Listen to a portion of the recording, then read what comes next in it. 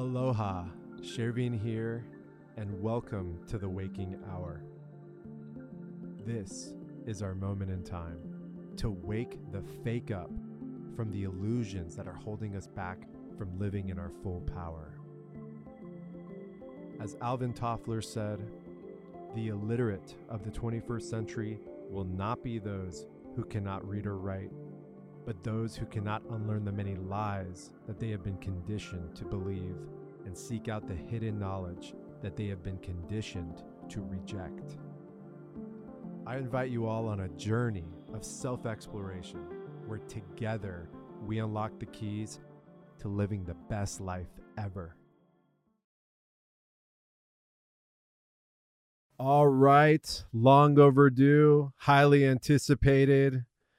This is kind of like a dream come true for me in so many ways because I've been working with my next guest for the last 3.5, 4 years.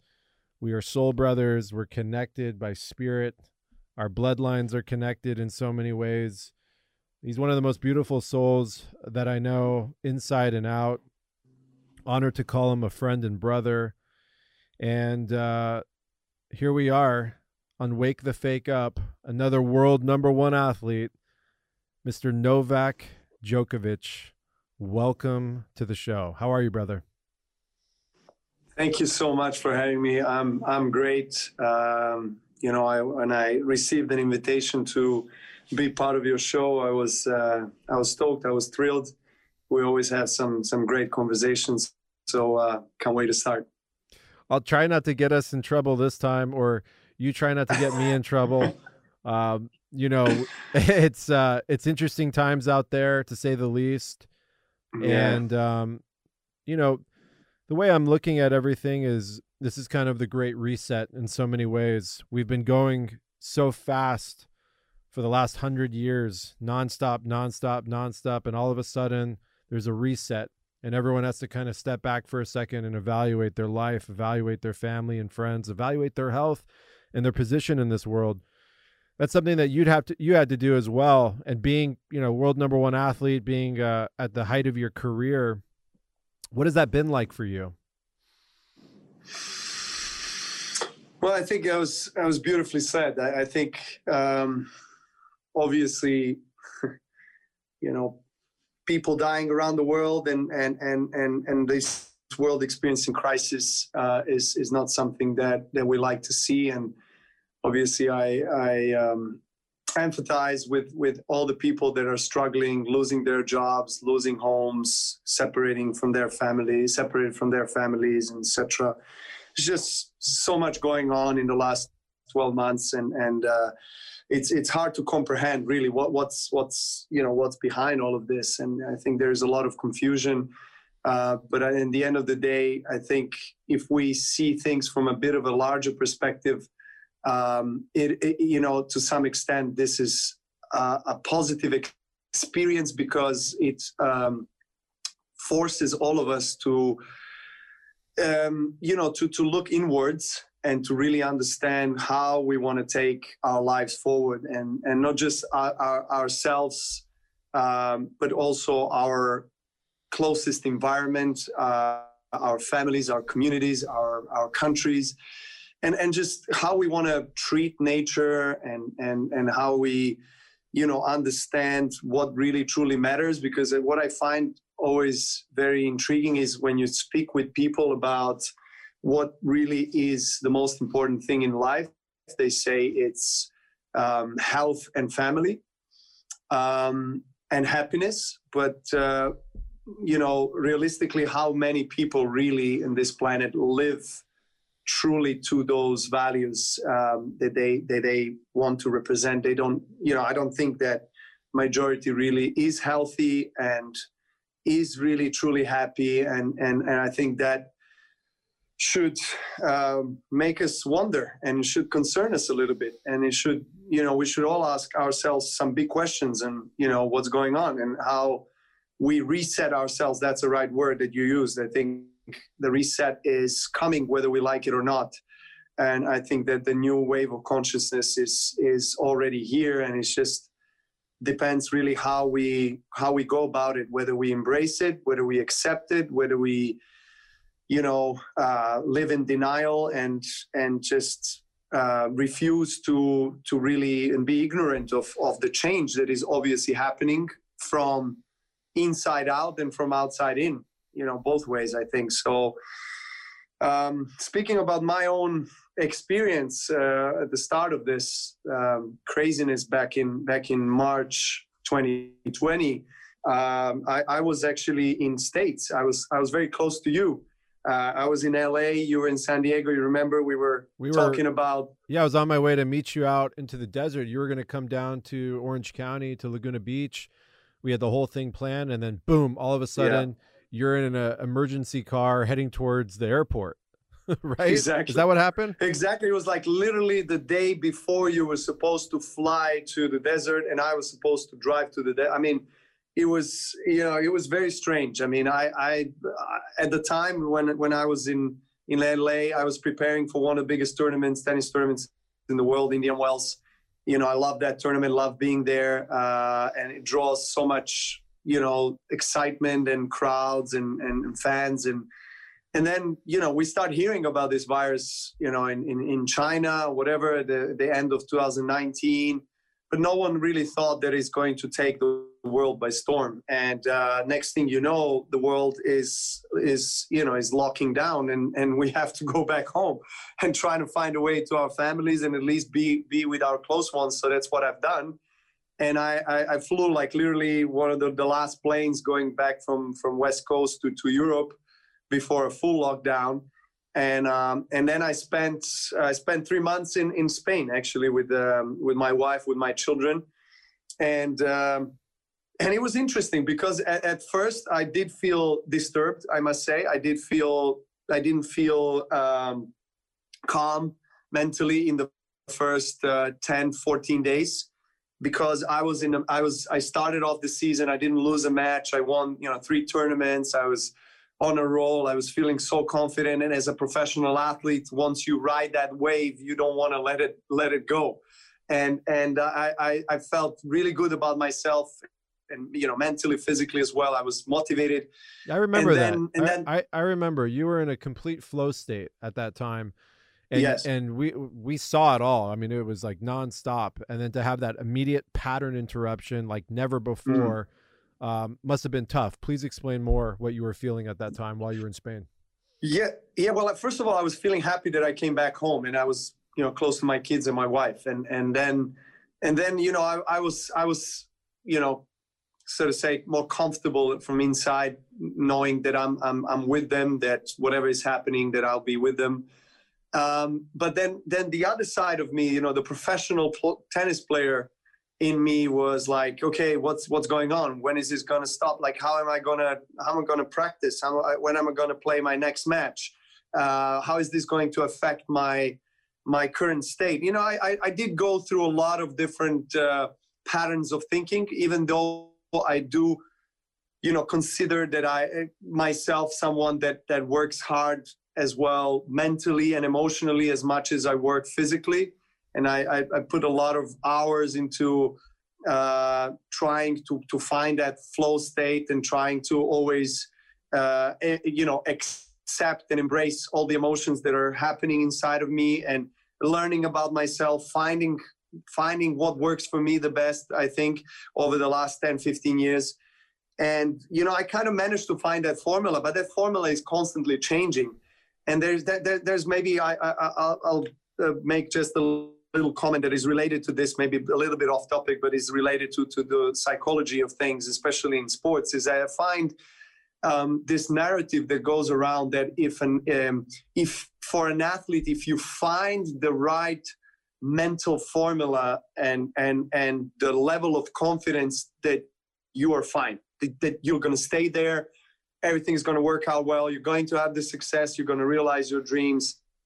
I don't fully agree with that. I think it's great that everyone has a tendency, not just in sports, but in life in general, but let's take sports in this regard, that has a tendency to improve, to get better, to understand, yourself as an athlete physically, but as a human being, and what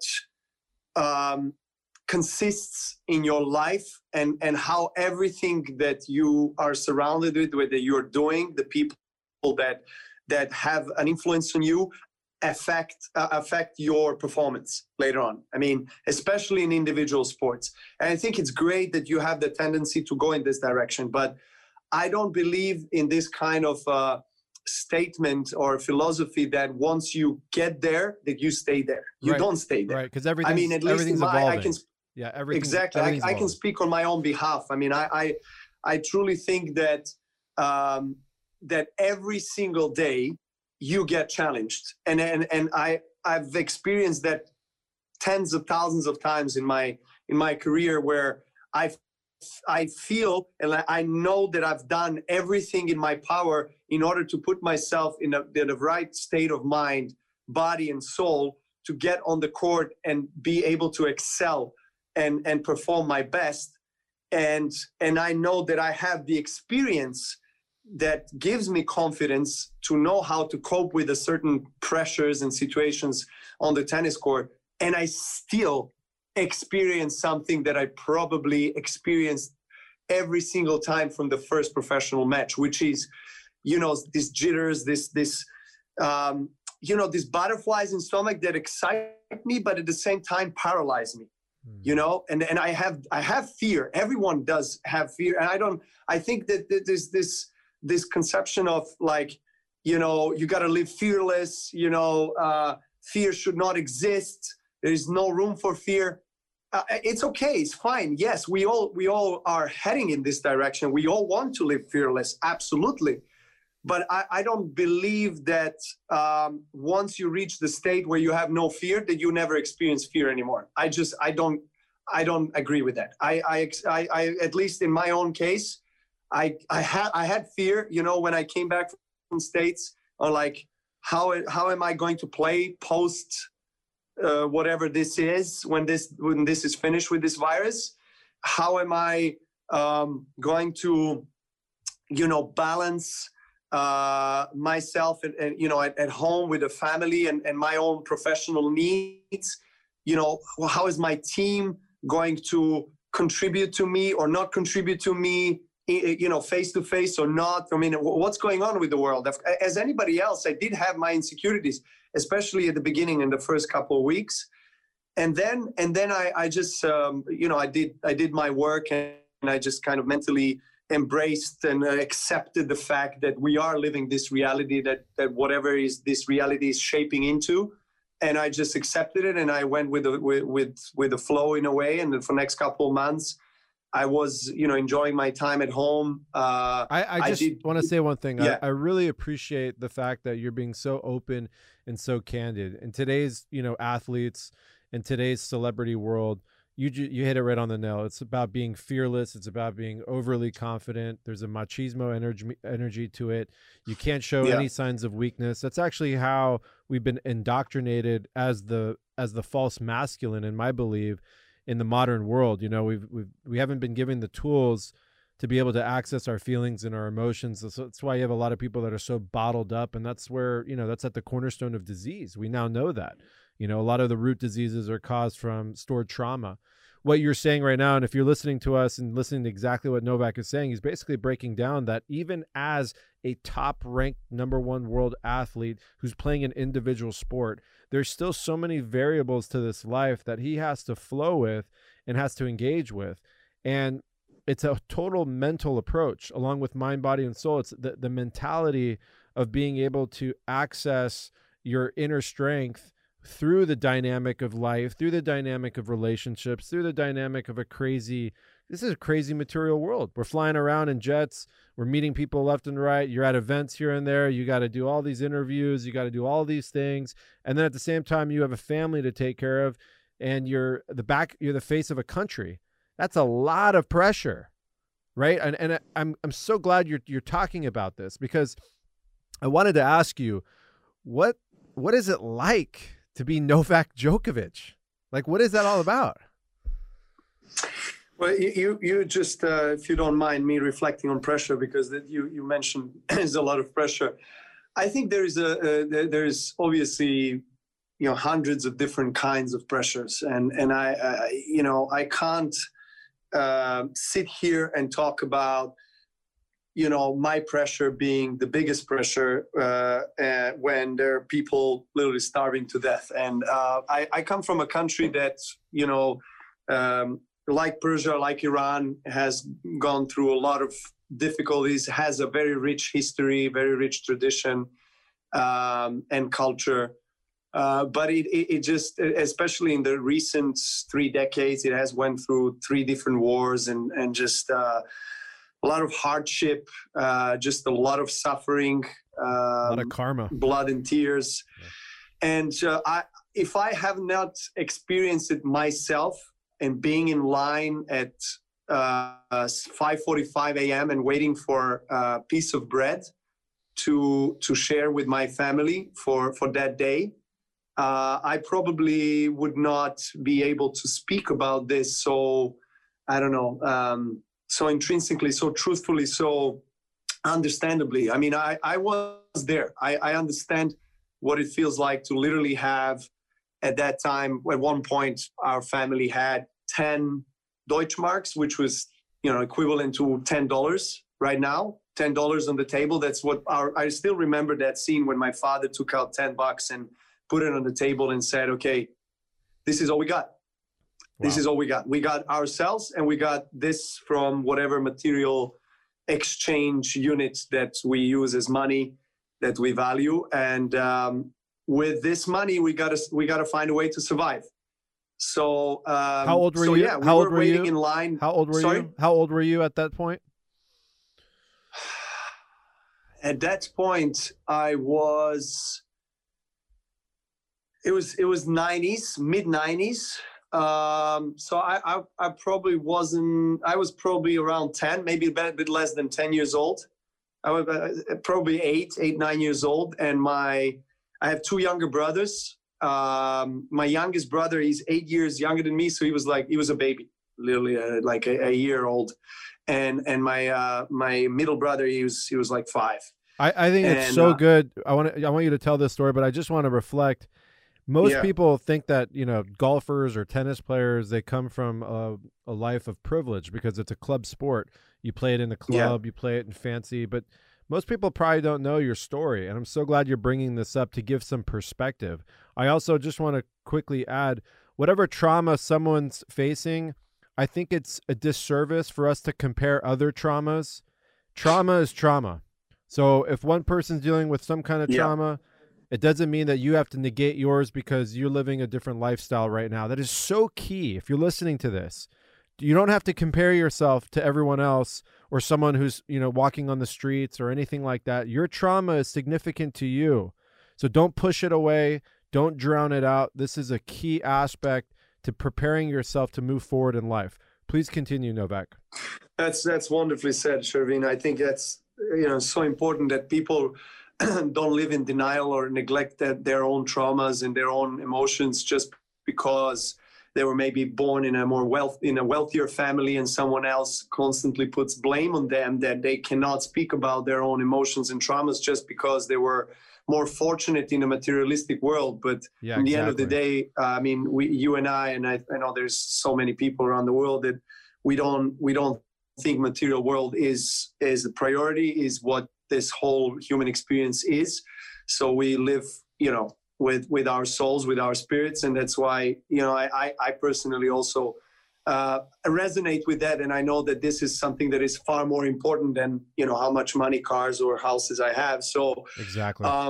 Speaking about that experience back in the days, that actually gave me, I think a great appreciation for whatever was coming up later on in my life. So I sit here talking to you, and I always try to, verbalize this and speak about this kind of past experiences for me, because by doing that, I not only share it with people with a great sense of heart, but also with a great reminder of, what I've been through and what life can really be, if we see it from a materialistic perspective and point of view, life can change in a day.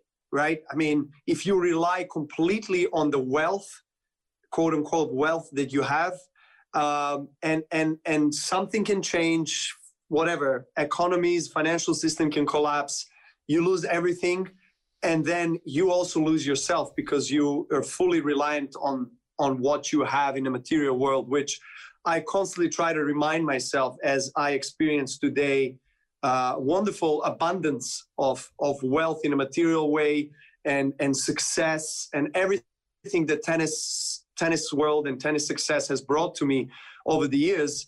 I try to remind myself when I'm at the top of how, important it is to keep on working spiritually, keep on reminding myself of the true values in life, because then I'll truly experience the happiness and intrinsic fulfillment. And one of the main reasons why I keep on playing tennis at this level, even though I've been fortunate to achieve a lot, is because I feel tennis for me is a battlefield, not just externally but internally for me, because I relive some of the old traumas and patterns and angers and anxieties and those kind of emotions that I resent and that I am ashamed of, and at least I'm not anymore, because I learned over the years how to accept.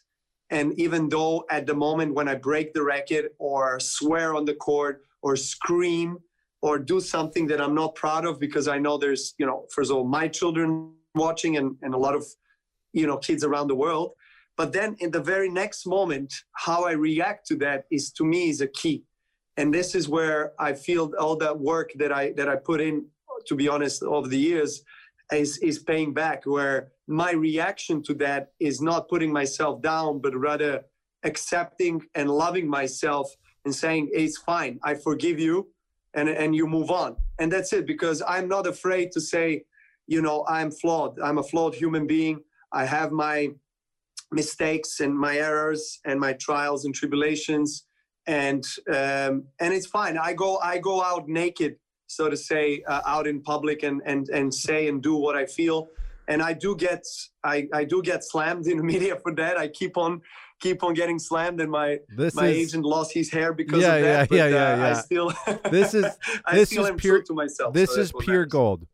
This right here, this is everything. This is the fabric of our reality. This is the ether. Everything you just said are actual answers to questions that I had for you that I really wanted people to hear. So you're out there, you're reliving trauma on the court, because the court brings you to such highs and such lows, and you're embodying your truth in on the court, for better, for worse. Yeah.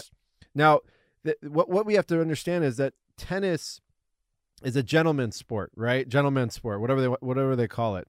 You go to you go to look at the NBA, you look at the NFL, you look at a lot of these American sports. These guys are cursing, screaming at each other, trying to kill each other, right? It's a war. And what you're doing, and that's part of the process of these sports, because we're talking about high intensity. Now, yes, for you to perform at your best, you have to go into that madman level. You have to go into that berserkerness, right? Because this is one-on-one. This is almost to the death out there, right? And so my thing is that I love how you articulated the fact that that's your battleground. That's when you go into warrior mode, and it's after the fact that the way that you're able to react to those moments. And I want to be real here. I think you should be able to display energetically however you need to. What you're doing out there, you're putting your life on the line, you're putting your body on the line, you're putting everything on the line. This is serious stuff here. And for you to have to limit that in any way is such a disservice to yourself and a disservice to the game of tennis, hands down, in my opinion. I think that's really what drives the people to watch and to embody sports. Why do people watch sports? They watch sports because they're reliving their lives, they're reliving the experience, and they can psychically put themselves into the players' minds and hearts and feel into what they're feeling.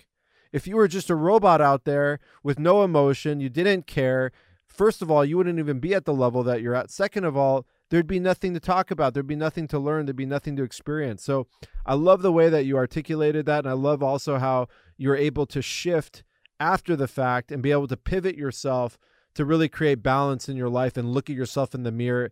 And you're the one that has to take, you're the one that has to look yourself in the mirror every night. You're the one that puts yourself to bed and feel good about yourself. So I just want to commend you on that. I thought that was absolutely incredible. And I really just experienced and learned a lot. I know that tennis is a mental game. And so my question is, do you feel as mentally strong now than you felt, let's say 15 years ago at the beginning of your career?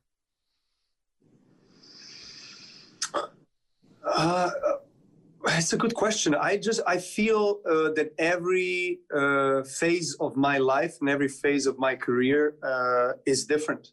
And I don't feel that I'm mentally stronger today than I was 15 years ago, because it's not comparable, to be honest.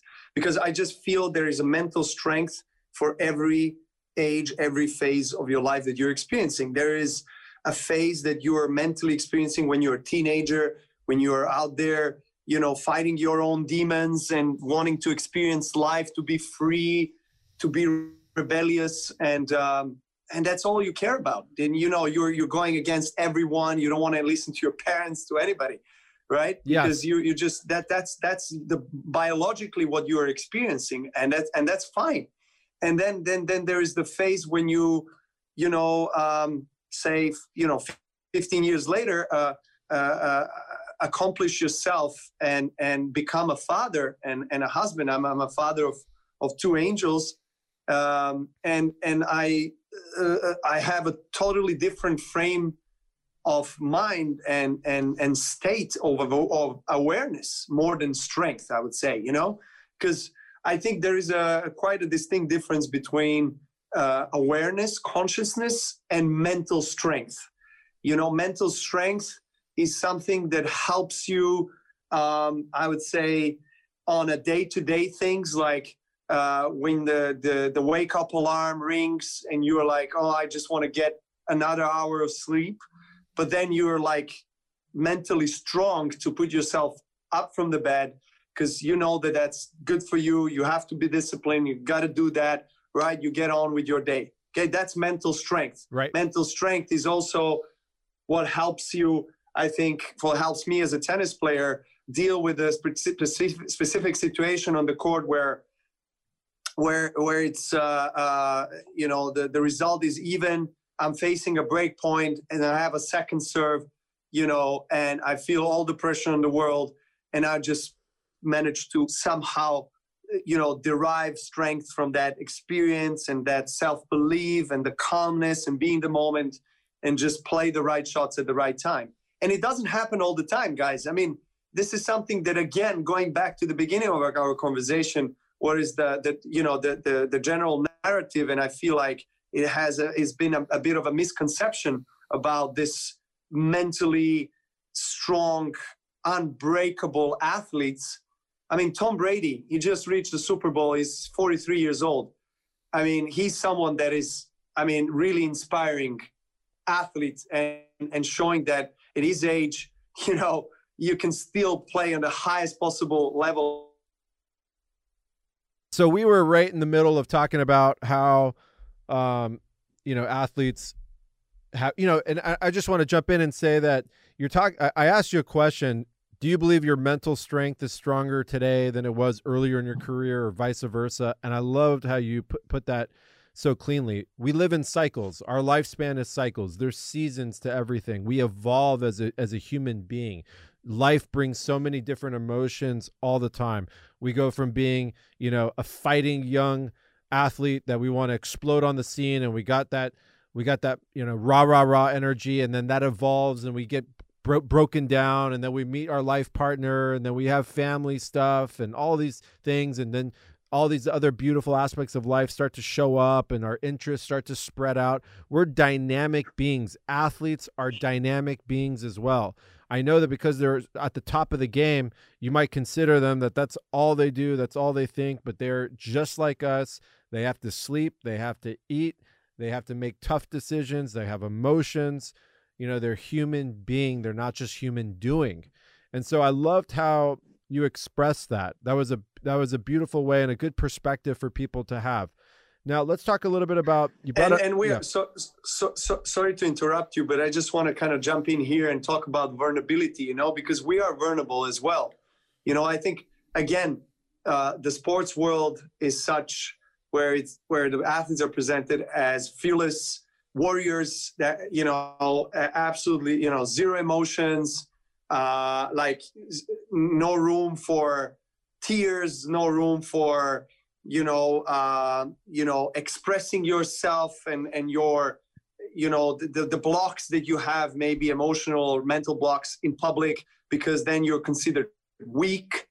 And, there's no room at the top sports level for weak athletes. So I think athletes started to realize that misconception, I feel like, and then start to go out. I mean, of course, there's still, I feel like, majority of the crowd out there in the sports world is still, you know, thinking and behaving and acting in this kind of perception of, you know, fearless, you know, hungry warriors. But and of course you got to have that. I mean, don't get me wrong. I'm not saying it's black or white, and it doesn't need to be, you know, even though the society, you know, whether it's sports or anything in life, you can see the duality. Yeah. Duality. So much, you know, it's like, exactly, like you gotta be your left or right or whatever, you know. Why do you have to be anything? Yeah. You know what I mean? You are yourself. And you know, as different that we are also very connected because we come from one source, right? So I believe that we experience, and the reason why people watch sports, as you were beautifully reflecting on a moment ago, is because they can identify themselves in their own lives and struggles with what athletes are going through, but also they feel that when they support them, the success that the athlete, an individual athlete or a team or team that they're supporting is experiencing, they feel like they're part of their success themselves. So they feel better about themselves in their life because of that. So I feel like there's this connection that we tend to forget about. But at the same time, then when, I'm sorry about my language, but when shit hits the fan, then we put the responsibility and the blame on someone else. Yeah. Right? Absolutely. You see the contradiction here? Yeah. You know, we like to relate to someone when everything is going all right, when there's success, but then we are also very quick to judge someone else for our own failure. And we are also quick to judge someone else's failure so that we also feel better about our own failure in life. Yeah. So this is a cultural thing. That I've been kind of, yeah, this is a systemic cultural issue that we have in today's modern mechanistic world. They want to praise, and the moment you do something wrong, they jump down your throat. And you're right, it's a dualistic, complex mentality. There is no in-between, there is no balance. But it seems that you operate with that beautiful dynamic. And I'm speaking to you as an interviewer, but I know you. And the reason why I'm speaking to you this way is because I want other people to see who you truly are. I know all this about you. So everyone listening, I can tell you this exact same thing in detail on the kind of operational mentality that Novak brings to the table in terms of balance and in terms of being so open with everything inside of him. What advantages do you think you have because of this? Is it allowing you to operate so much more freer and with so much more balance and really tap into your masculinity with love and reverence for self as opposed to fear, pain, and contraction? Do you feel so much more expansive in your body? Do you feel better in your holistic approach to life because of this? Well, I think you just explained everything in a very intelligent way. But I think what I can add to that is, in a very simple way of putting it, is I just release myself from this huge burden and weight from my back. I mean, I feel like I feel free when I accept, and I choose life of acceptance and not denial. And I feel that liberates me, not just on the tennis court. I'm just talking in general in life. Being able to accept that you made a mistake, and with yourself first, and also if you offended someone that is close to you or whoever, and apologizing and saying, hey, listen, I am a human being as you are. I did something wrong. I do apologize, and I sincerely am sorry for this. And I hope that I can draw a lesson from this, and that I can learn something about myself. And I embrace my vulnerability. I embrace my flaws, and I want to use them as a tool to become a better, stronger, more aware human being in every next step or next moment of my life. And that's probably the biggest wisdom and secret of life that I personally have discovered, because everything else flaws them. Everything else is set in place when I feel liberated from my own prison, mental prison, and my own demons that are constantly in my mind, repeating, you did this wrong, you're not good enough, you're this, you're that. He's trying to hurt you. She's doing that because she doesn't like you, because she want to put you down. Whatever it is, we all experience that. I still don't know a human being that doesn't have those little voices that you can call demons, ego, whatever you want to call them, inside of your head that keep on repeating some of the things and drawing you into a place where you just feel depressed, and you feel like the life vital force energy is drawn from you. Now we don't need to get into that. Why is that a case? Sure. And who benefits from that energy? But I just feel this is a reality. And in the end of the day, once you identify that, once you understand and make it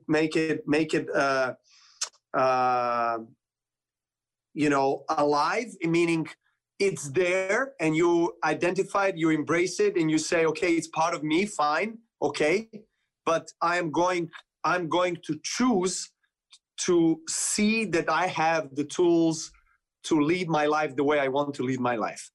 And it's not in politicians' hands, it's not in government's hands, it's not in anybody else's hands, it's in mine. Yep. My life is my life. And then I choose how I want to lead my life. And the decisions that I make, I take a full responsibility for them. And that's something that, a responsible, mature human being would say, but not many of them would do, to be honest. Right. I don't see much of a follow-up. Right. So when you see people following up, and actually when they do as they say, right?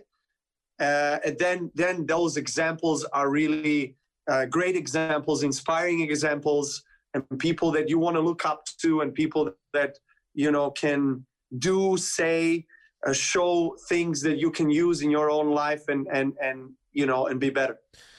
I think that's exactly what it means to be a role model. Because a role model shows you all of them as opposed to just one side. And to be able to articulate it, experience it, operate with an energy that's so honest and so pure that people can recognize, not only does it call everyone else higher, but it calls yourself higher. And I find that to be one of the most powerful tools we have in sports today.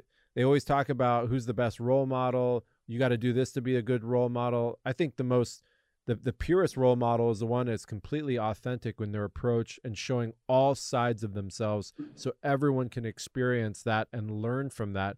And that's something you do so well. And what I've noticed is I got a lot of Serbian people now part of our movement. And that's the main thing they talk about when they bring you up to me, is that how authentic you are and how honest you are with your emotions.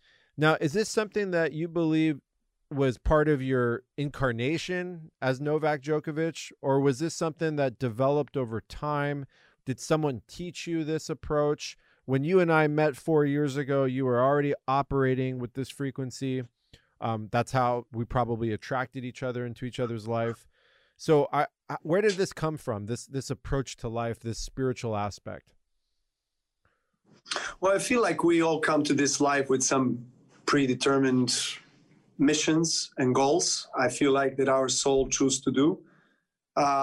So I do feel that part of it is there, but also part of it is from my upbringing, my childhood, and obviously my parents. Particularly my father is very expressive, and he doesn't hold anything in himself. Like, as soon as it comes, whether it's good or bad, he just expresses it. And I think that I drew a lot of my own emotional behavior and expressionism, so to say, from him. And because I saw that in my house and the way he brought me up. And I don't say, look, it's not always great and it's not always bad. It is the way it is, and I love my father. I love my parents. The amount of sacrifice that they made when I was young, and my brothers, for us to live the life that we live at the moment, is just unprecedented. It's just incredible. So I am eternally grateful to both of them for the incredible energy, sacrifice, support that they gave to me and my brothers, and now and forever. And I feel that I, as a soul, have purposely chose my parents, and I wanted to be in that family, and I wanted to have that kind of upbringing, and I'm grateful for that, because it wasn't always the case where that I was thinking in the way that I'm articulating right now. I resented them at times, and I was not feeling like that's the best environment for me to grow up in, and that those are the phases. Those are the phases of life that one human being is experiencing, and I have absolutely no fear right now and no problem to share this with you and with people who are watching and listening, and with anybody, because this is the truth. This is what I'm experiencing, and I have no problem to say that at times I didn't like the way my father behaved towards me or towards my life, and there are times when I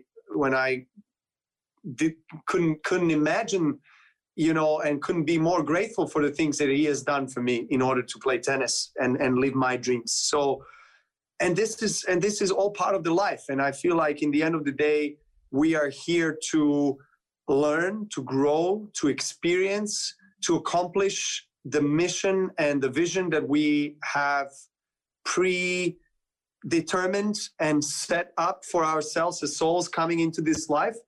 But in order to accomplish that, we have to understand what that is, first of all, because I feel like a lot of times we all are in this fog of confusion, and we lose our compass, and we don't know who we are, where we are, why are we here, how are we going to go about our lives in order to achieve whatever we need to achieve.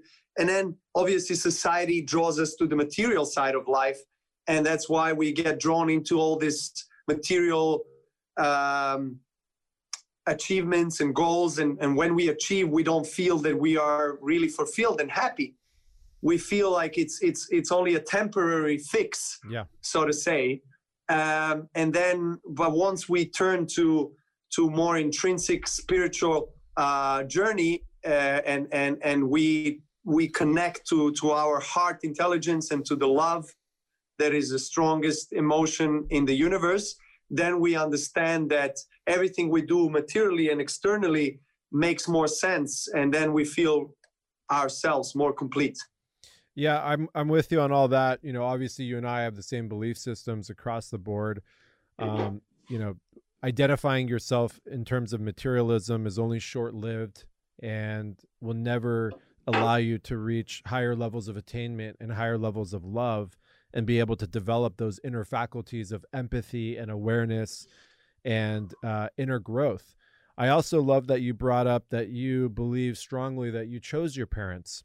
So if you're listening right now, that there's a level of mysticism to that, but there's also a level of mastery, applied mastery that you can take onto your life. If you could just work on the mentality or the experience that you chose your parents, for better for worse, to be your guiding light as you came into this world, it will allow you to take a lot of the experience and a lot of that trauma and move it and navigate it as medicine in your life. And what do I mean by as medicine? As things that you were able to grow with, and challenges that were designed to you know, basically enable you to be the person you are today. And everyone has an intention in this life. Everyone came here with a purpose. And we're in the heightened level of materialism in terms of the energy that's in this time zone that we are living in today. Before it was monotheism, which was one faith. Then it was polytheism, which is multiple faiths. Now we're in materialism, where science has taken over as the new religion. And I think it's just such a dry aspect of looking at life. There's so much more beyond, you know, what you can smell, touch, feel, and weigh. And there's so much energy in there. Now, we don't have to go down that deep end because that's a whole nother conversation, but it's good that people can hear these things and these concepts and maybe apply it to their life and free themselves a little bit. This is ultimately the philosophy of freedom and becoming sovereign. So what I'm getting from you, Novak, is that you're operating with full sovereignty in your life and it's working out for you.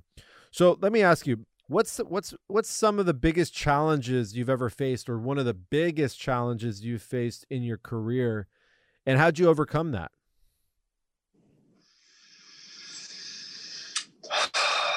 Well, I think on a more kind of a superficial level of things, and I don't mean that in a bad way. I experienced some huge challenges throughout my career, where I wanted to leave the tennis, and just back in 2010 when I lost in one quarterfinals match of a major tournament, Grand Slam in Paris, in Roland Garros, I felt like my world was falling apart, and my dreams were shattered, and that I am not good enough to actually achieve what I wanted to achieve. And I was sobbing, I was crying in the room of my tennis coach and my physiotherapist that were at the time with me on the tournament. And I was just really in a bad place. I was suffering emotionally a lot because I just felt like I hit the wall and I can't go any further. So what they've done, I mean, they allowed me, they let me cry, they let me liberate all these emotions that I was experiencing. And that I'm so grateful for that, because that was such a key moment there where, you know, as a coach, right? That's what the kind of a narrative, again, is presented in the sports world, is that a coach has to be someone that uplifts you, someone that, you know, shows you that when you're weak, that you have to be stronger and it kind of guides you to that state of mind where you need to be in order to perform your best. But in a sense that is maybe not addressing so much your vulnerabilities, I would say, right? But for me, the best coaches of any sports were always the ones that really were there for you as human beings, as friends, as shoulder to lean on, to cry on, and the people who could actually, you know, understand you and allow you and just support you to spill your guts out when you need to spill your guts out, right? Hold space for you and just keep it exactly. So that's what I experienced, and I'm so grateful because at that moment I felt like I was not alone. Why did you hit that wall? Why did you hit that wall? What happened? Did you have a succession of losses? Were you injured? Was there things going on outside of tennis? How did you get to that point? It was a combination of things. I mean, different factors. You know, yeah, I was also going through some injuries, and you know, I was not achieving what I was intending or expecting myself to achieve. And had you already been world number one before that? Were you already at the top? No. Oh, so you hadn't been there yet. Okay. No, okay. I did win a slam. I did win Australian Open back in 2008. And then I was playing semifinals, quarterfinals of majors, and I was still number 3 in the world. Don't get me wrong. I mean, this is unbelievable, still great success. But I just felt like I could do so much more, and I could be so much more in tennis. And I felt like all the build up and all the expectations around me, beginning with myself, obviously, and then from all the closest people in my life, and then the tennis world in general, was so big that number 3 was not enough, and winning one slam was not enough. So I felt that I just had too much weight on my shoulders that I had to bear, and it all collapsed in that moment. And then I just I really felt for the first time I want to leave tennis, or I want to make a break from tennis, or whatever it is. I don't want to play. And it was probably the first time that I had such a strong emotion about it, and I never before experienced that. It was always like when I'm gonna get on the next practice and improve and whatever. But now it was like, okay, I just want to run away from it. I want to change the setting. I want to change this surrounding, this environment. I want to run away from people and you were emotionally and just do tapped. Something else and you were emotionally recharge. Tapped. Yeah, you were emotionally tapped, and you were ready to just check out. So then, what happened? How did you pivot from that? What was that process like? Well, then when I received that support, obviously from my coach and from my wife and girlfriend at that time, Yelena, and my parents who were there, I went back and back home, and I just took time off from tennis. I didn't want to practice for some time, and I wanted to reflect on things, and I wanted that raw, pure love, emotion for the sport, the passion to drive me again. I wanted it to surface. I wanted it to like childhood energy, like a kid type energy. Exactly. My inner child. I wanted my inner child to come up and say, "Hey, this is what you want to do. This is what you love to do. You know, and you have passion for it. You know, let's derive the motivation from there, from that pure source." And I wanted that to surface and that to show up in front of me, in a way, inside of me, so that I could grab my racket and start playing again.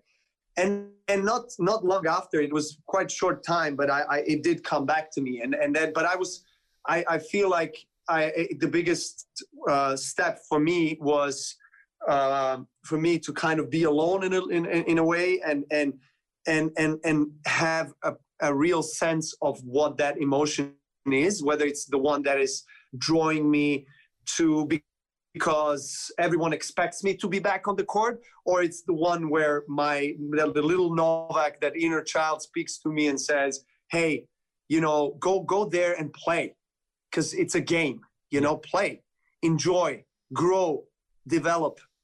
And this is what showed up. And then after that, actually, the trajectory of my career went really upwards, and I experienced probably the best season of my life, and like having 43 matches in a row winning streak, winning 3 out of 4 slams and playing another final, and like being number 1 for the first time back in 2011, and within 2 days winning Wimbledon, which was my childhood dream, and becoming number 1. And having, 100,000 people on the streets in Belgrade, welcoming me and celebrating with me. I mean, it was just one of these moments in life that I'll never forget, that I'll, always remember with a smile and always appreciate, because, but I learned to, I think at that time, I really learned to appreciate the journey more than destination, if you know what I mean. Oh yeah. Because it was always about, in sports, it's always about the destination. It's always about, what is your goal? Where, what do you want to do? What do you want to achieve? What do you want to realize? And, of course it's important. I am all for long-term, short-term goals. But if you don't know how to embrace and enjoy the journey, then every day will be work for you, where you feel you are dragged every day to exert energy, rather than standing up with motivation, with a sense of purpose, and being inspired and grateful to work out, to have a healthy body, to have an opportunity to grow and improve as an athlete and as a human being. This is the most important aspect to life, in my opinion. People always ask me, Shervin, how do you do this? How do you get to this level of mastery? How do you get to this level of health? How do you find true happiness? All of that. And I feel like the way that this matrix is designed, the way that the Gregorian calendar is, where we have January to December, and then we have 52 weeks, and then we have all the months, and then all the weekdays and weekends, and all these schedules and tournaments and holidays. It takes the human being out of the present, and we lose the intention of every moment and every breath. I mean, we're not even thinking about our breath anymore, right? We're so stuck on what's happening in this alternate future that it takes us out of the element, so we can't even enjoy the now. And what you're saying right now really, speaks home to me, because it's really how I'm trying to live my life every day. And what I've noticed is that my years have actually slowed down, where it's cliche to hear people say, as you get older in your 20s and 30s, time seems to speed up. Well, it starts to speed up because they're stuck in that rigmarole everyday life that's happening the same thing over and over, and they're not even present for the ride. And that's everything. That's where the gold is. And that's honestly, that's probably the reason why you're able to achieve the success that you have, is being present. Now, let me ask you, are you able to drop into different archetypes on the tennis court because of your ability to identify with, your character at such a high level? And what I mean by that is, are you able to go into that child energy and find the love, which gives you a little bit of jing on the court if you're needing it? Are you able to go into that warrior mode? Are you able to surrender a little bit so the cortisol starts to diminish in the body with a stress hormone that's causing contraction and probably not allowing you to be your best? Your game is about millimeters, right? It's getting a ball within a millimeter. There's no room for error. All of these little biochemistry elements to life and to the mental experience is so critical. Are you able to tap into those modes at those high pressure levels? Yes, I am, and no, I'm not. Right. You're a dynamic human being. Right. Yes. And you're playing because tough competition.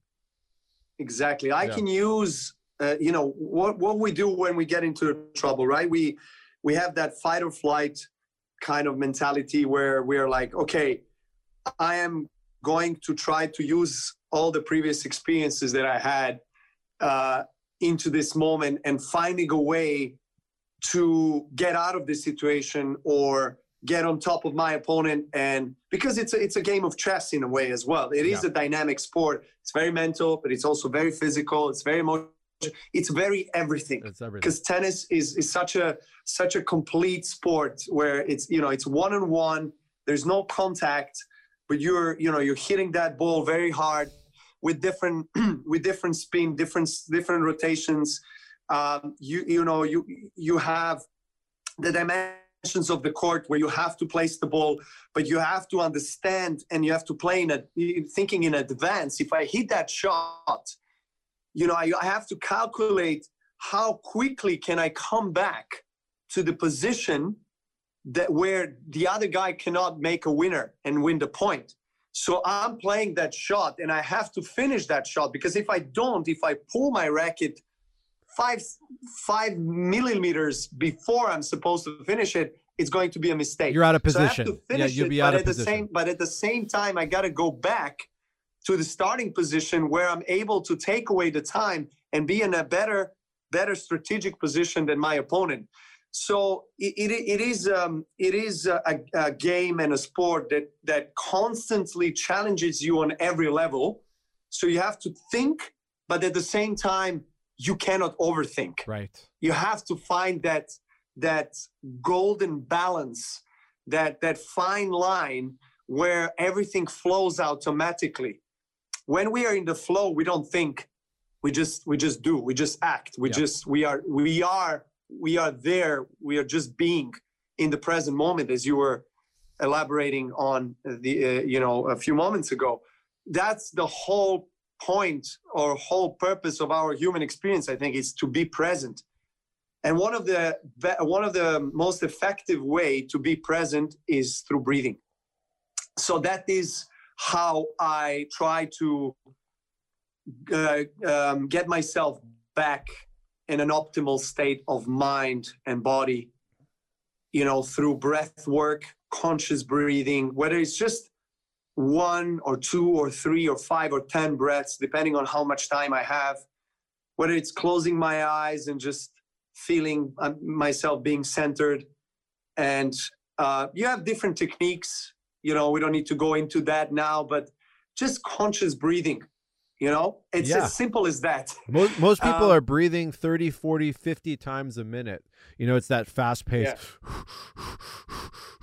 When in actuality, when you're in your balance or in your chi, you want to be breathing 5, 6 times a minute, maybe even less than that, like some of the yogis, so you can calm the central nervous system down and then get into your flow state. I think I get the gist of what you're saying is that you can definitely overthink so many things in life. So when I look at I have another thing that I wanted to add, Shervin. Go. Another thing that I feel is very helpful to me and that can also translate to anything outside of tennis, right, and professional sport, is also affirmations, right?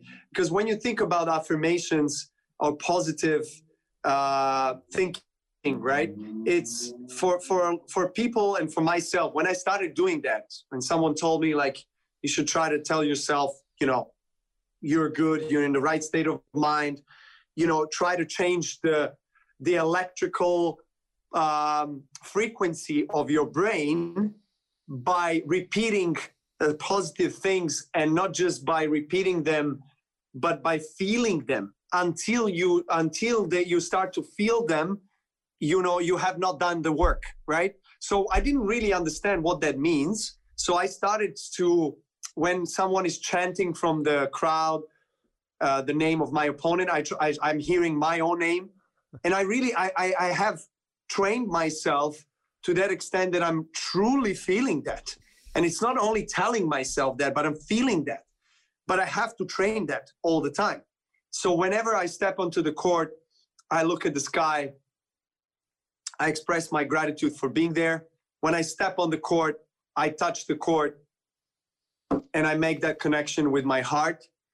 And I feel that I'm one with the court. I imagine this huge energetical ray of space that connects the heavens and the court.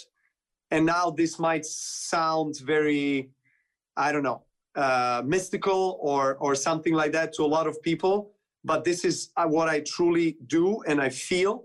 And I try to make even though at times it seems unnatural, artificial, fake, and it really is at times, really, it does feel fake to you. but it's actually not. It's just the pattern that you are, you have, how can I say, you have absorbed from the society and from your environment and from society, or from your surrounding, a pattern of thinking, pattern of doing, pattern of behaving, that if you start to, think of yourself as a soul or energy, or start talking about these things, that you are complete, lunatic, that you should not think or do or behave in this way. And then, of course, that if you grow up in such environment, that you are going to feel like this is all fake. What am I doing? Why am I making fool of myself in front of all these people, touching the ground, or talking to myself and looking at the sky, or the way I celebrate, drawing the energy from the heavens and then sharing it with everyone, sharing that love and energy. And then, of course, everyone thinks it's fake because it doesn't, it doesn't fit into this realm that we are experiencing, right? Right. So for me, this is what I do, and this is what I feel is very powerful. And talking about how people can use it in their own lives, and why people give up, and why I have given up many times at the beginning, is because it just doesn't feel that it resonates deeply with you. It doesn't, because it's something new. And in order for you to change the pattern, in order for you to change the biochemistry and the electrical charge of your brain, you need to repeat certain things, because we are human beings, we are souls, but we are also, in a way, mechanical beings, because we have to repeat certain things in order for them to become part of us truly, right? In order for us to really use them in a way that we want to use them. So it's just a matter of habit. What is your habit? Identify your habit and see if this habit is the good habit or a bad habit. In order to change that habit, you have the power to change. Whatever that habit is just a matter of the energy and the time that you put into that. I love what you're saying. This is literally at the root of my philosophy and what I've learned through understanding epigenetics, which means above the genetic profile. I learned this from Dr. Bruce Lipton, and he broke it down in The Biology of Belief. There's ways. Yes, I read that book. You read that book, right? Great. So I met him through David, and really getting to understand how the human brain works and how the subconscious works, and how children develop all of these, mental capacities through the third trimester in the mother's womb to age 7, when the brain is in theta wave, and theta is the imagination wave and the remembrance wave. And it's the brain, level where you mimic and learn everything in your surroundings, just like a child should. And so there is a big part of the population that didn't have access to any of this type of philosophy and any of this type of awareness. So you can get out of that Maya, or that illusion of just thinking, in such a linear perspective. And I love what you're doing, because you're basically training and creating a muscle in your brain and your heart connection to eventually allow you to start really flowing into this type of magic where, Novak's actually listening to a crowd that might be chanting for an opponent for whatever reason, and he can viscerally feel motivated from that because he's allowed to create that channel and that awareness. And we can do that with so many things in life. I mean, they say, keep faking it until you make it. Well, the biology of belief is real. Epigenetics is real. We are not slaves to our genome sequence. We are becoming evolved species through environmental factors. The water we drink, the food we eat, the company we keep around us, our thoughts, our emotions, the way we deal with stress, and the way we choose to live our lives are completely, complicit to how we grow and evolve as a human in this world. I love those analogies. I love how you're approaching the court, and it's obviously working. Tell me a little bit more about, what's happening on the court for you while you're playing. I mean, I can't imagine. I mean, I used to play, I remember high school sports and playing around in front of, 500 people. I was so motivated when people were watching. It's just, I think it's human nature. When I go to the gym and I have two lifting partners with me. I train way harder because I know that, because there's energy around me, there's motivation around me. Yeah. How do you keep it? How do you keep your shit together when it's Wimbledon, when it's, you're in a tiebreaker with Roger Federer and you're down 2 games? This is it. Like, what? Are you even in your body at that moment? It's a good question. I don't know if I was. All right. Well, I was partly, but partly I wasn't. Because I literally, whatever happened at that moment, outside, I probably would not react aggressively in good or bad way, in any way, because I was completely calm, composed, present, and comfortable in my own skin. And I was actually comfortable with whatever result in the end. If I win, of course, I was, fighting to the very last drop of energy that I had to win. But even if I lost, I would be fine with it. Because I accepted that, you go in the match, especially in the big matches like that, when you play best of 5 and you play one of the biggest rivals that you have in your life, and in finals of a slam, of course, and all world watching, you go through trials and tribulations from the very first point, because regardless of how prepared you are, for that match, in terms of your game, in terms of your mind, your body, your emotions, you still will experience something for the first time, or something new, or something that will get you off your tracks and off your rails, right? So the very fact of being conscious of that helps me to step into the unknown without being afraid, and without expecting myself to deal with that in a certain way. And this, what I'm saying right now, is not working every time. I have to repeat that, and I said that probably 5 times during our conversation today, but it's not working every time. And that's okay. And you got to go back and see why it wasn't working, and then try to work on yourself in order to get it working more times in the future. But even if it doesn't again, which will definitely be the case, because no one is and nothing can be perfect, you just have to accept it and embrace it and say, okay, fine, I forgive myself for not being able to be strong enough to deal with these clutch shots or clutch moments and win the tennis match. Because people, and I'm really, fortunate that I have managed to win more clutch moments and clutch matches in my life than lose. But, people also, it's flattering to me that people remember more of my good moments, where I managed to find that inner strength and save match points and win big tournaments. But I lost so many finals in Grand Slams. I lost a lot of matches where it went down the wire, where it was decided in one shot, one moment. I made double faults in important moments. I missed easy shots in important moments. I failed myself in important moments. and that's something that I feel people need to talk a little bit more about, in sports. Because people have this perception of an athlete being, almighty, demigod, being able to achieve everything. It's absolutely false. It's not true. We lose so much. I mean, Michael Jordan or Kobe Bryant, or these all-time greats in different sports have, that have achieved so much.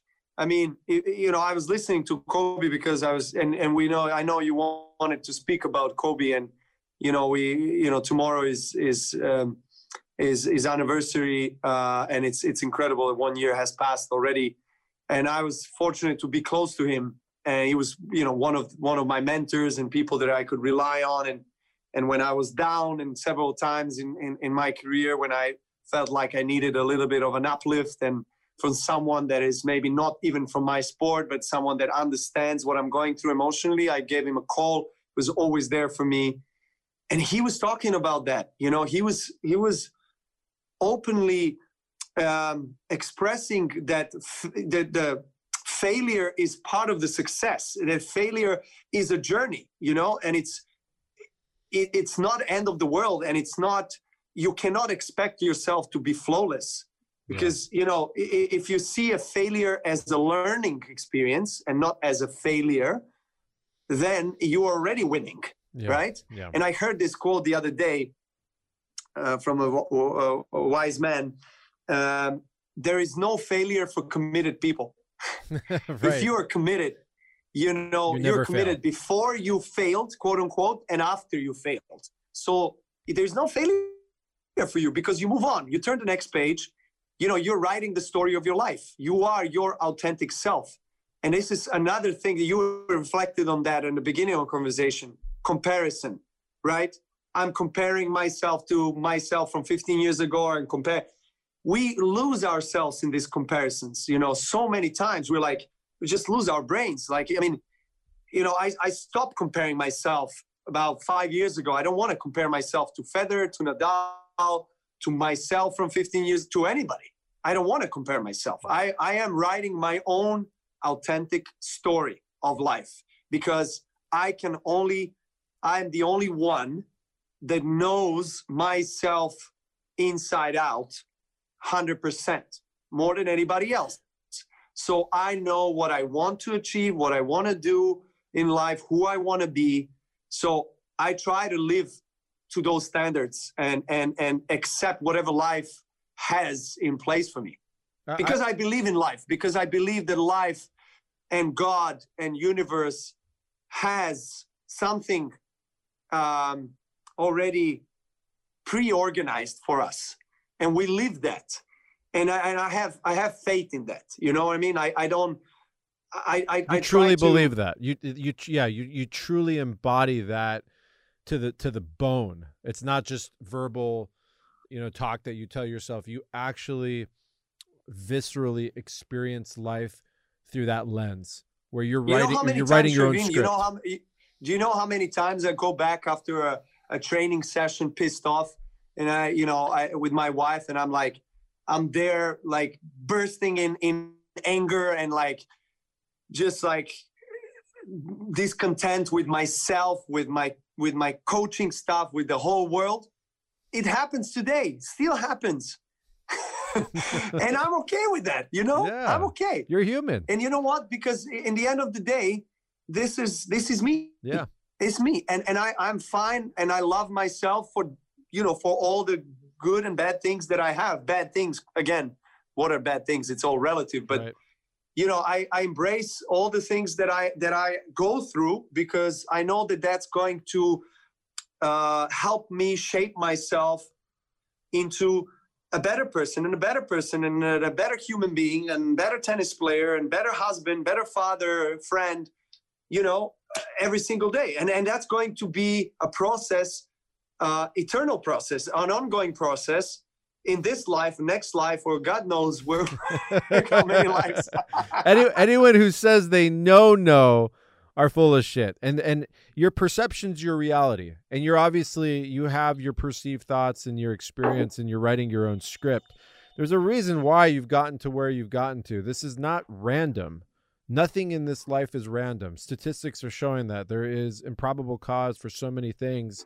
What you're doing right now is not by accident. This is some form of destiny, and you've chosen to step into that power and walk that. There's a quote. I'm trying to remember what Kobe said. I think he said, the only shots you truly miss are the ones that you don't take.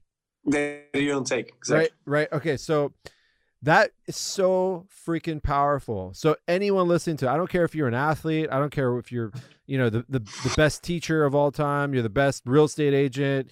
You're the best whatever. Just think about that for a second. This is the best in the sport. Right? We're talking to Novak Djokovic, and we just brought up Kobe Bryant, who was my childhood idol growing up, someone that I had so much reverence for, someone that I was looking forward to working with and, you know, creating with. There's so much stuff that was going on between some of our mutual friends over at the Mamba Academy over in Northern LA. And what I took from Kobe was that mental strength, that Mamba mentality, and that ability to be vulnerable. He had that ability to be vulnerable, and you saw it. And it's interesting. He was a completely different player and human throughout the evolution of his career. You could see how he changed. Every 2-3 years was a different cycle in his lifespan. And by the time the end of his career, he was so open about it. It's just, he loved being so real about his faults and and everything. And I see that same vibration from you. And it's interesting to also know that he was a mentor of yours. And we're heading into the 1-year anniversary. I'll never forget the day. I was at the gym and I had found out that I couldn't even comprehend that this was real life. And to hear later that his daughter was on there and about all the people, it was really one of those moments that you never forget. And you know, I'm really just at a point right now where I really feel that, you know, we come into this world and we imprint into this world. We leave our mark and tell a story, and that story is the story we choose to live and the story we choose to embody. And so I appreciate everything that you're doing. You know, it's sometimes this stuff, it's not stuff that the media can actually articulate because it's not part of, you know, the standard operating procedures of mainstream media to tell these types of stories and to have these types of conversations. But I also believe that there is a shift in consciousness happening. There is a paradigm change happening. We are in the center of it. Brother, you and I have been working together for the last 3-4 years, and there's an evolution happening around us. We can see it. Humanity is evolving. You know, all of the stuff that was taboo is starting to change. We're able to talk about emotions. We're able to talk about pain and suffering. We're able to talk about things that weren't, you know, something that weren't accepted. And now is the time to do that. And I encourage you to keep going and staying in your, I like to say, your true north, you know, which is your passion, because that's ultimately what's going to get you to keep going the direction that you're going and to approach where you're trying to go. And I'd like to transition that directly into, you know, your legacy in the sport. And I know that your legacy is so much bigger outside the sport. That's the main thing I tell people when everyone comes to me and wants to know something about you that's tennis related. I don't even talk about tennis with them because it's just not even it's not even close to what I can offer them when it comes to your soul and when it comes to you as a brother of mine and what we've gone through, like the tragedies that we've gone through in just a short period of time. It was definitely some type of karma that brought us together. You are right now sitting at number 1 in the world, and you're about to break the all-time record, I believe sometime in March or April, of holding that position as world number 1. And that's they count that with how many weeks you're in that position. And then you're also, I believe you're a few Grand Slams below the front runner right now, which I believe is Roger Federer. Correct me if I'm wrong. How do these things motivate you? And I don't think you have to be scared of saying, you know, shit, I want those. I want that. I don't think, I think it's absurd to feel anything different. Kobe would say, I want more championships than Michael Jordan. I went to Kobe's ceremony and Jordan did say that. I was there when Jordan said it in that speech. It was a very, very moving speech. Kobe wanted to be better than Jordan. He had that fire. There was nothing wrong with that. That's Mamba mentality. Where are you right now looking at exactly where you stand today in your position in tennis? Well, exactly what you said. I mean, I want that. I want that, and I've said it. I've said it before, and I said it again. I mean, this is my professional motivation. I mean, I do, and we talked about goals and being balanced with that, with the passion and love for the sport, which I think it has to be balanced, because if it's only one or only other, then I don't feel it's good, and you might not be in that flow state where you maximize your potential and your skills. But if you balance the two, meaning your intrinsic love and passion for the game, the reason why you started to play tennis, the reason I love the bare fact of holding a tennis racket in my hands and playing with my son, with my friends, my brothers, I just love playing tennis. For me, it has been always the love. And then if you're a professional competitor, you need to have the goals. You need to strive to something. You need to have the mental clarity. You need to work towards something, and you need to set up daily goals, short-term goals, long-term goal. What's the long-term goal? For me, long-term goal, the two biggest long-term goals were win the most slams. Okay, before I achieved my dream, which was until the 2011, was win Wimbledon and be the number one of the world. I achieved that. So I had to set up new goals, right? So what are the new goals? Win as many slams, as most slams as possible in the history of tennis, and be the longest, number one in the history of sport. So I'm very close to achieve one of the two, and the other one as well. So I'm 17 slams below Nadal and Federer that are 20. They're still playing, they're still winning slams. These guys are incredible, but I still keep on going, and it's fine. If I don't achieve that, it's still okay. But I gotta have that drive and that goal, and I have absolutely no problem to verbalize that, because it's what we do. So whoever is at the top of the game and is not really saying that, I don't really believe that it's that he or she is really fully honest. But doesn't matter. I mean, everyone is different, obviously. But have those guys made you better? Has Federer and Nadal, they've called you higher? Absolutely. 100%. Both of these guys they have been my biggest rivals. Nadal and I have played against each other more than any other two tennis players that played against each other in the history of sport. We played, I think, 55 times or maybe more. I'm not really sure exactly. I mean, it's so many times. I've played with Roger also almost 50 times. I mean, I felt there was a rivalry, and this intensity in the rivalry from the very beginning, from 15 years ago.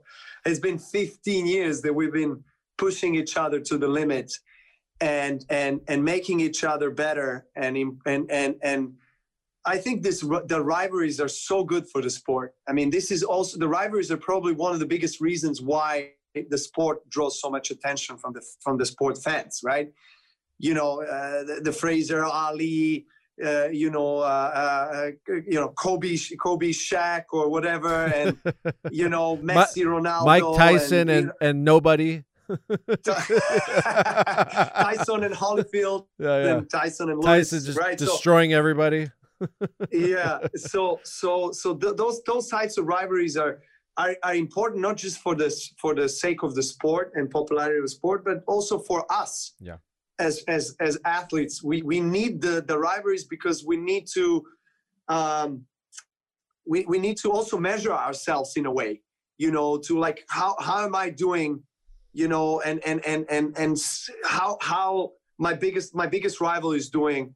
I mean, if he's doing great, that actually inspires me. Yeah. That gives me motivation. I mean, at times, when I started playing, Roger already had multiple slams, Rafa as well, and they were kicking my ass for the first 5 years. I mean, I wasn't, I was losing most of my matches against them, especially the big ones. I mean, and then that changed, and obviously we went toe to toe, and still going toe to toe after so many years. And then I want these guys to keep on playing, because they are one of the greatest sources of my motivation, without a doubt. This is exciting times for you. you know, we are getting back into the swing of tennis. So right now, you are in Australia and you're prepping for a minor tournament. Is that what's happening? And then you have the Australian Open. Well, I am actually. It's not a minor tournament. It's was second biggest team competition that we have. Well, second biggest. It is arguably the biggest team competition we have in sport. It's called the ATP Cup. So we play for our countries. So I play for Serbia with my compatriots, a couple of other guys, and there's 12 teams, 4 groups by 3 teams. The winners of the groups go to semifinals. So the inaugural ATP Cup was last year, and we won it. Serbia won it against Spain in the finals, and this year we're playing again, and we're starting on next week, next Tuesday, and the ATP Cup is going to be played on the same courts as the Australian Open, and then the Australian Open starts right after that. Australian Open being one of the 4 Grand Slams, one of the 4 majors of our sport, 4 most important tournaments that we have in tennis. And you've dominated the Australian Open over the last 7-8 years, I believe. Do you feel every time you go there, every time you operate, do you feel really comfortable in that ecosystem? Do you feel something about that Southern Hemisphere? What is it about the Australian Open that really brings out your best? Well, that's a good question. There's not one thing. It's few things. First of all, as well, any other tennis player starting his season here in Australia, I feel pumped. You know, I feel we feel recharged after off season. It's like, this is where I want to start off well. I want to kickstart my season, my year in the best possible way. So that's one of the things. Like, and then the other one is obviously the conditions here are quite suitable. The hard courts have been, probably my most successful, most preferred surface in my career, next to grass courts, and I've done so well in Australia over the years, and each year coming back, knowing that I have such a great record here, is even more comforting, or it brings me even more confidence. So it brings me to the level of confidence and state of mind where I'm like, okay, this is my terrain. This is my court. This is where I rule. This is where I feel my best. And that kind of a mindset. Obviously, I have, respect for everyone. I don't disrespect anybody, but I have that sense of confidence inside of me when I step on a court, and more than any other court probably on the planet, the center court of Australian Open, just exerts that kind of motivation and strength for me. Yeah, I love that. I think there's nothing disrespectful for that. You're playing in a tough competition, and to have the backing of domination, you got to embody that. You got to take that in there. It'd be almost a travesty to think anything different. I wanted to go down so many avenues of health and wellness and detailed nutrition and rejuvenation and recovery and all those things. But based on the amount of time that we've already done, because we focus so much on the mental approach and the spiritual approach, which was incredible, I think the next one we do, we really talk about some of the details on how we approach the physical and how we reapproach rejuvenation and recovery. I agree. And nutrition and all those things. And anti-inflammatory, baby. Anti-inflammatory. Look at those cherries right there, right? Cherries packed with antioxidants. And this is a wild apple cider vinegar. Yes. Amazing for any inflammatory processes, topically, but also internally. I have this. I showed it you. Now we are on air. This is a little blister I got there. So I just put some cider vinegar on it. I'm going full on nature, baby. Relying on the plants. I love it. The plants are speaking to us always. I'm actually holding my adrenal formula. Did you receive this yet? I have not received that. I'm waiting. Oh my waiting God. for it. This by far, this is the first of its kind. I can't wait till you get it. We've been working on trying to just create the best in terms of formulation, in terms of raw materials, in terms of doing things the right way. And I think you can speak on it as we kind of, draw to the end. if what you put in your body doesn't affect you, I don't know what does, right?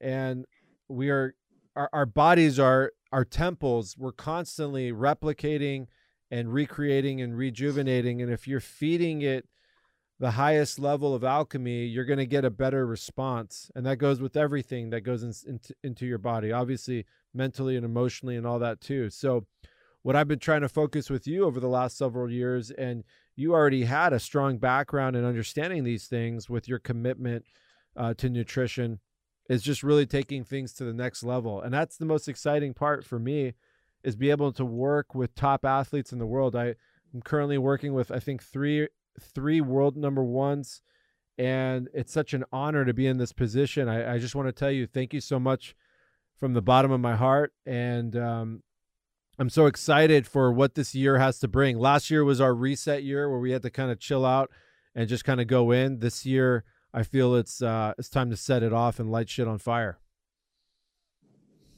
Let's do it. Yeah, let's go all the you're way. Not the only one with the guns anymore, buddy. Here we go. Let's see. Okay. Yeah, look at that strength. This is the kind of stuff me and Novak love to do. If you're just listening, you're not seeing the video. We're just basically staring at each other, flexing at each other, and that's kind of the banter. Very masculine type of thing. Yeah. And I think that's really the best way to wrap up, is have fun, experience absolutely every moment. I think every time I talk to you and every time we're in each other's company, I think we're laughing maybe 90% of the time, right? Yeah. Like you have very contagious laugh, by the way. I've heard that. Yeah. Laughter is contagious for a reason, because it's a frequency, right?